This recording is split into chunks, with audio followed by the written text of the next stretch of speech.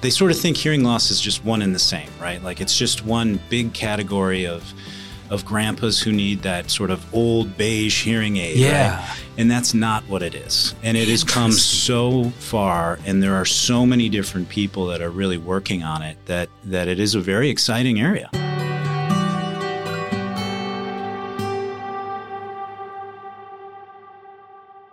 The Medical Alley podcast is brought to you by MentorMate. MentorMate empowers healthcare clients to deliver on their mission and transform the human experience through technology. For over 20 years, clients have trusted MentorMate to guide their vision, design innovative products, and build secure solutions while understanding the specific nuances of their industry. MentorMate's global team in the US, Eastern Europe, and Latin America helps clients in all sectors of healthcare transform their organizations, from Fortune 500 pharmaceutical companies and commercial payers to hospital systems, medical device manufacturers, and beyond. Learn more at mentormate.com/healthcare.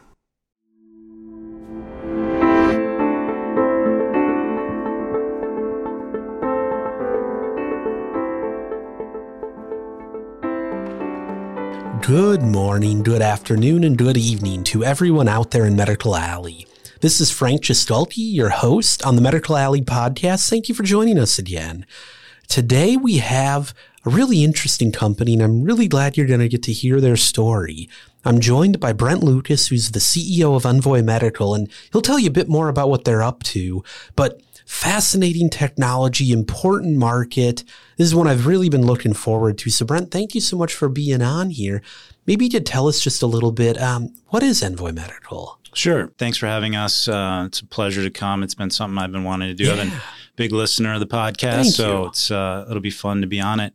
Envoy Medical is a hearing health company. It's a hearing solutions company.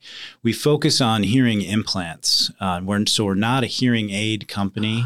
We don't have bone conduction devices. So we are a hearing implant business. We have two devices. The first device is the Esteem, which is an active middle ear implant, fully implanted. Still remains the only FDA-approved fully implanted hearing device on the market. Actually, the only fully implanted hearing device that's commercially available on the planet right now, as far as I'm aware of. And then we have the Acclaim, which is a fully implanted cochlear implant. And that is currently an investigational device that's in an early feasibility study at Mayo Clinic. So a big Minnesota connection with Envoy Medical. A lot of our investors are from the region. Our employees are here. We're based in White Bear Lake. So we really like the Minnesota Medical Alley connection and try to use it as much as we can. Right on. And maybe for our listeners' benefit, can you tell us what's the difference between a cochlear and a fully implanted hearing implant? Sure. Yeah. So a cochlear implant is different from other technologies in that it electrically stimulates your hearing nerve via the cochlea. So essentially a cochlear implant is used when hearing aids and other hearing devices are no longer going to do enough for you. So at a certain point in your hearing loss journey, you cross a threshold where hearing aids and other things can't benefit you because there's enough damage to your cochlea. And until they can regrow hair cells and other things like that, you need to do what's next, and that is electrically stimulating the cochlea. So our cochlear implant, the Acclaim, will be the first fully implanted cochlear implant that also uses a piezoelectric sensor. So one of the big differences in both of our technologies is that we use the natural ear to pick up sound. So we don't use a microphone like you and I are talking into now. We don't use a microphone like a hearing aid. We use the actual eardrum, which vibrates, and then there's these three bones behind it, the ossicles. We pick up the vibrations off of those ossicles and use that to interpret sound. So we get the benefit of actually using your pinna and ear canal. And the other cool thing, especially for people like me, big AirPod user, people can use things in their ears with our devices, which you could not do with a traditional cochlear implant or even some hearing aids. Oh, wow. So it sounds like a better quality of life for the patient and effective hearing. That's what we're hoping for. So the efficacy with cochlear implants across the other manufacturers, and there are three main players right now. They're all international companies. We actually, and I know we're going to talk about this later, but we're actually the first or the only publicly listed hearing implant company right now in the U.S. So we're pretty excited about that. But the difference between efficacy for all the cochlear implants that are currently out there is really not different. So the trajectory of the industry is quality of life, usability, things of that nature. And so the fully implanted is really a great option. And if you think about another company I always like to bring up, especially, again, the Minnesota connection, is Inspire Medical. Ah, right on. Right. So it's another example of having a non-surgical CPAPs, right? A non-surgical alternative. And then you find a quality of life benefit from having it fully implanted. You also have Medtronic with the, glucose monitoring and insulin pumps and all those kind of things. So we think fully implanted is sort of the way hearing is going to go. And we're happy to be at the front of that. Very exciting. And, it seems like there have been a lot of barriers to development of new technologies in hearing health. Like for as large of a health issue and quality of life issue, at least in my experience, I don't see as much innovation and investment like we see in other parts of med tech. What are some of those barriers? Why do you think that's been, you guys and not a bunch of others that have really been pushing this forward? It's a great question, and I think about that a lot. I would say, I think part of it initially was the FDA, just people in the industry not really understanding how to make an implant, right? So hearing aids are class 1, class 2 devices typically, and fully implanted devices are class 3. So there's a different level of regulatory hurdles. I will say, and Medical Alley is one of the reasons why, but the FDA, in my experience, has been easy to work with. They kind of set the bar, right? You know what they're...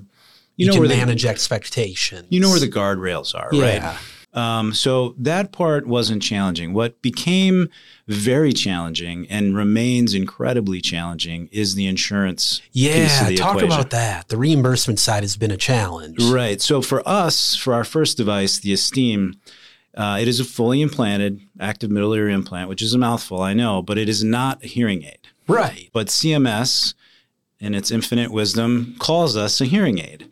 They are the only entity that I'm aware of that calls us a hearing aid. And because they do that, there's a statutory exclusion of hearing aids in Medicare. So you can't be a coverable benefit. And unfortunately, a lot of private insurers then just follow what Medicare does, right?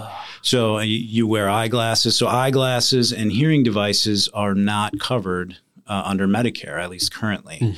And so that has been a significant barrier for us for commercial adoption, but also when you think about investment for startup companies, right? People that are going to put their money into these technologies, they want to know they're going to get that money out, right? Eventually. And so if there's not a reimbursement pathway, it really makes it hard for investors. And I think that's a big problem. And we've been working closely with Medical Alley and the Minnesota delegation to try to change that, where Envoy Medical's devices are not classified as a hearing aid. And it's a challenge, but I think it's something that I hope we can do. We've been trying to educate parties at CMS, but they're kind of dug in on the matter, frankly. It's a slow grind with CMS on even the easiest of things, right? Right. Yeah. And I get their challenge. I mean, they have a lot of things to worry about. And there are probably people that are looking to get things covered that maybe shouldn't be. But here you have a breakthrough technology, right? An absolute unique technology that a lot of people could benefit from. And we think in that regard, it should be covered. And, to dovetail into the breakthrough device designation conversation, which, we're very supportive of the breakthrough device. Our second device is classified as a breakthrough device. And the Esteem was actually called a breakthrough technology by the FDA in 2009 and 10 during our PMA process. But the mechanism was not there for coverage.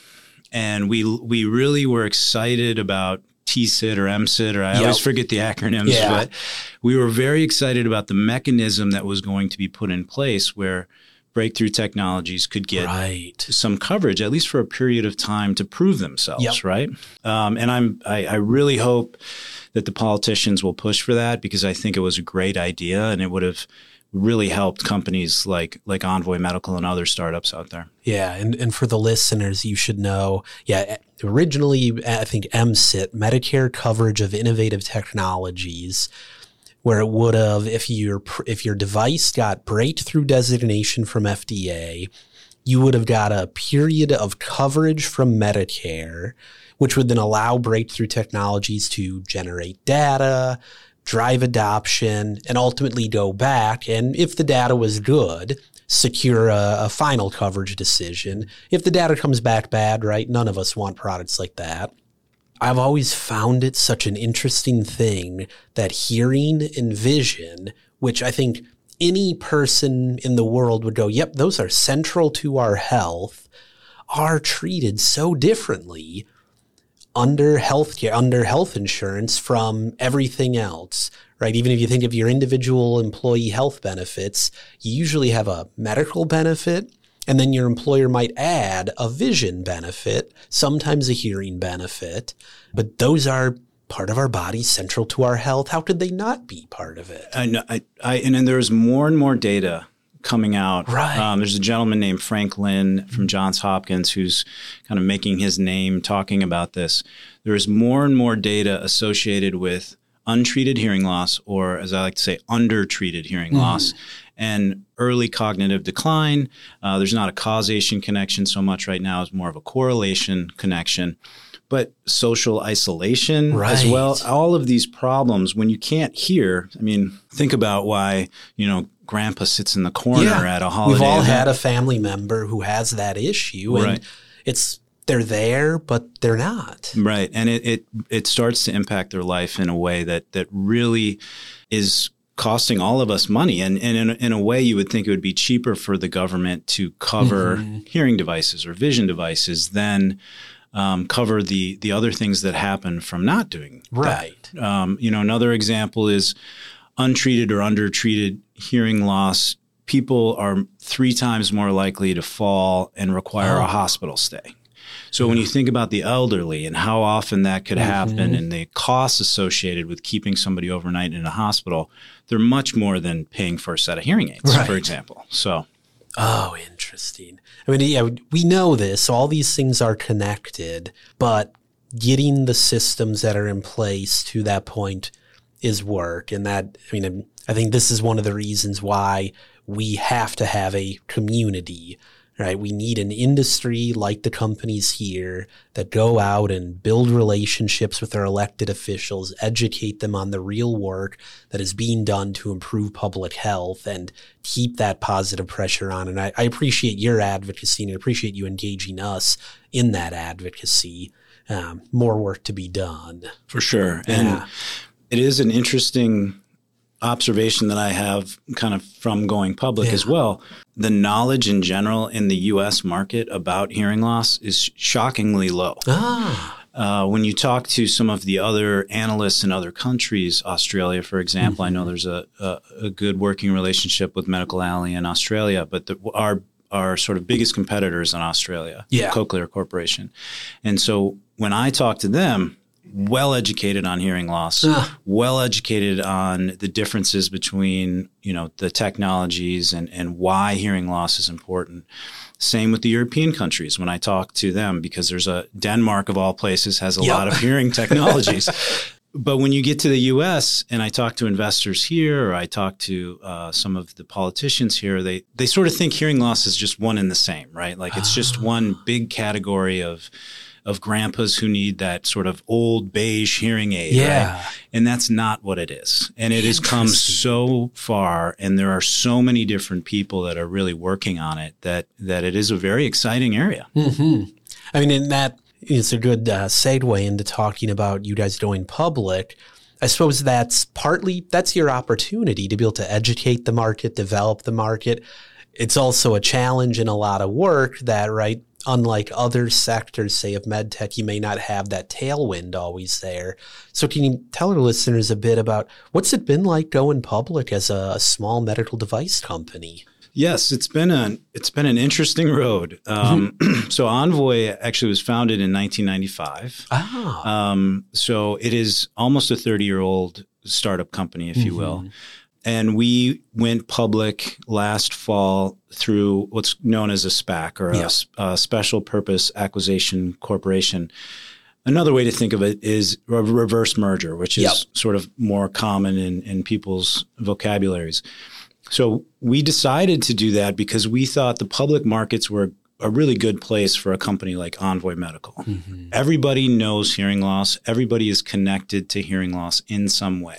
Right. And we think that the more people that are educated on this, the more people that become aware of our technologies and why they're different, more and more people are going to want to sort of get on the train, if you will. And then with a public company and liquidity, they can get off at certain points. They can be engaged with the company, but they don't have to sort of put their life savings in for the next 10 years. And then hope for Medtronic to come and buy them or something like that.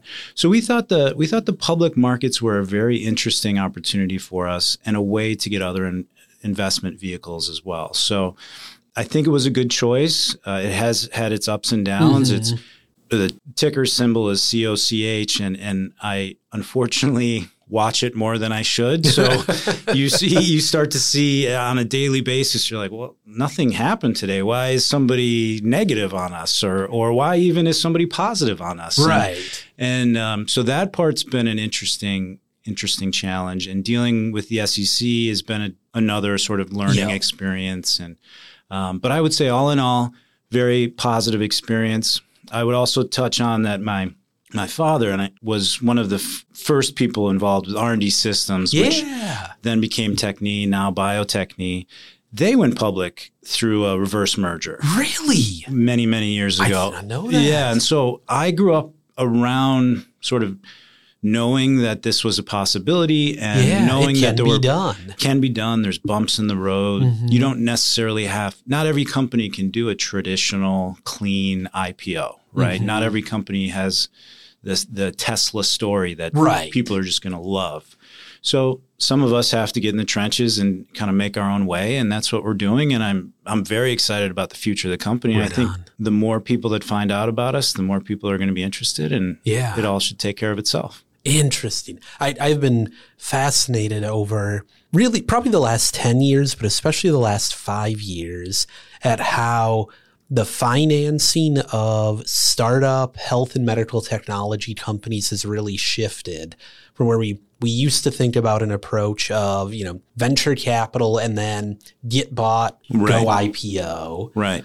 And then you started to see grant money coming in more significantly, public markets in different ways, including foreign exchanges, a number of local companies that have used the Australian Securities Exchange, the SPACs of the last couple of years, which, as we're recording this, folks, there's another member that hopefully it went well for them and they should be completing theirs. Like right now, they're doing the vote, I think. Oh, cool. Yeah.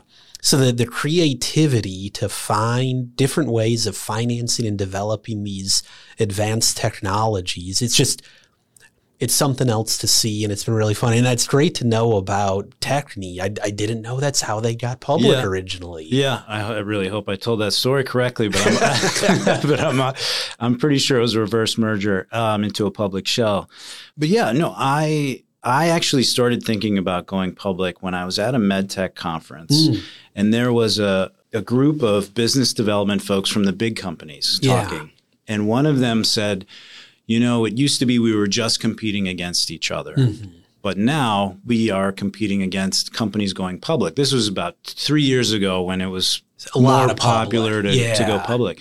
And I thought, that is a very interesting observation, because if you're in a small industry like Envoy was, there's three sort of big players. And if you can't get one of them to bite, you need to figure out what you're going to do, right? Yeah. And get liquidity for your shareholders. And going public was the way to go. And I think, frankly, that some of those companies might regret not buying us when we were smaller, because just like Inspire, which again, I like to point to, they are now huge compared to what they were. So I think it's a really interesting opportunity for companies that might not be in sort of the cardiology space, right, or some of the sort of more traditional spaces that the bigger players are in. Yeah. And if you're in that white space, why not go public? It's a really good framing. And sort of make the world recognize you and then see where and the create future. optionality, Right. so that you're not kind of stuck on one path to be able to generate the return. Right, exactly. Interesting. We'll see. Hopefully it works. Yeah, right. Hey, yeah. We're pulling for you. Yeah, I appreciate it. Well, last question. I always like to ask how people got into this. How'd you end up in med tech? Sure. So I mentioned my father. My father, after his Techni days, started investing in local companies here in Minnesota. And he invested in a company called St. Croix Medical, which was our first name before Envoy Medical. I went to law school here at Hamlin, which is now Mitchell Hamlin, and started interning at the company. Oh, cool. Just trying to fill my summers. I knew I didn't want to be a lawyer, so I was just trying to fill my summers. But I got really interested in the technology and really very interested in the patient connections that were that we were starting to see, because we were in the midst of a clinical trial at that point, starting to get some testimonials back. And understanding, you go to work every day and you're changing somebody's life. That's a pretty special thing to do. It's the best. And there's a lot of other things that people do where they don't get that connection. They don't get that sort of non-financial reward. Right. And then the closer I got to the company, I fell in love with it and wanted to help it sort of see the light of day. And right now it's all I think about, and hopefully, part of it's med device, and I really also love the challenge of medical device. I think we're biased obviously, but I think it's probably the most challenging, intellectually challenging industry out there, right? Because you're constantly dealing with a variety of regulations, hurdles, you got to figure out finances, there's long timelines. You have to make a lot of decisions, work with a lot of different cross-functional groups. So I just fell in love with all of it. And I just really want to see it through and want to see Envoy become a success, because I think the small medical device community especially needs some more success stories. And then when you get a couple more success stories, you're going to start to see more investment come back into medical device. Goldman Sachs just launched a very large medical device fund, I believe, last week or 2 weeks ago. So I think you're going to see more money coming back into the medical device space and hearing healthcare, or not just hearing healthcare, but healthcare space. But we need some W's on the board before too many people are going to pay attention. So. Nothing wins like winning. Right, exactly. Yeah. Oh, well, fantastic. Well, thank you. I really appreciate you sharing that and sharing the story of the company and what you guys are trying to build. Thank you. Absolutely. No, and we thank you. I think I was thinking this morning, I think the first time we met was probably 2010 or 11. Yeah. Coffee shop. So thank you for everything you do. Medical Alley is very important. I really appreciate the support of small business, especially. So everything you guys do, just keep doing it. Right on. Fair enough. Well, thank you. We appreciate you being on. And listeners, thank you for listening. This has been another episode of the Medical Alley Podcast. If you're not already a subscriber, make sure you head over to medicalalleypodcast.org, or you can find us on Apple, Spotify, or also on our YouTube channel. Just search for Medical Alley. And hey, would you do me a favor? Would you share this episode with just one other person? If everyone listening did that, we'd help spread this story and so many other great stories coming out of the Medical Alley community further. I'd really appreciate it. Until next time, have a great day.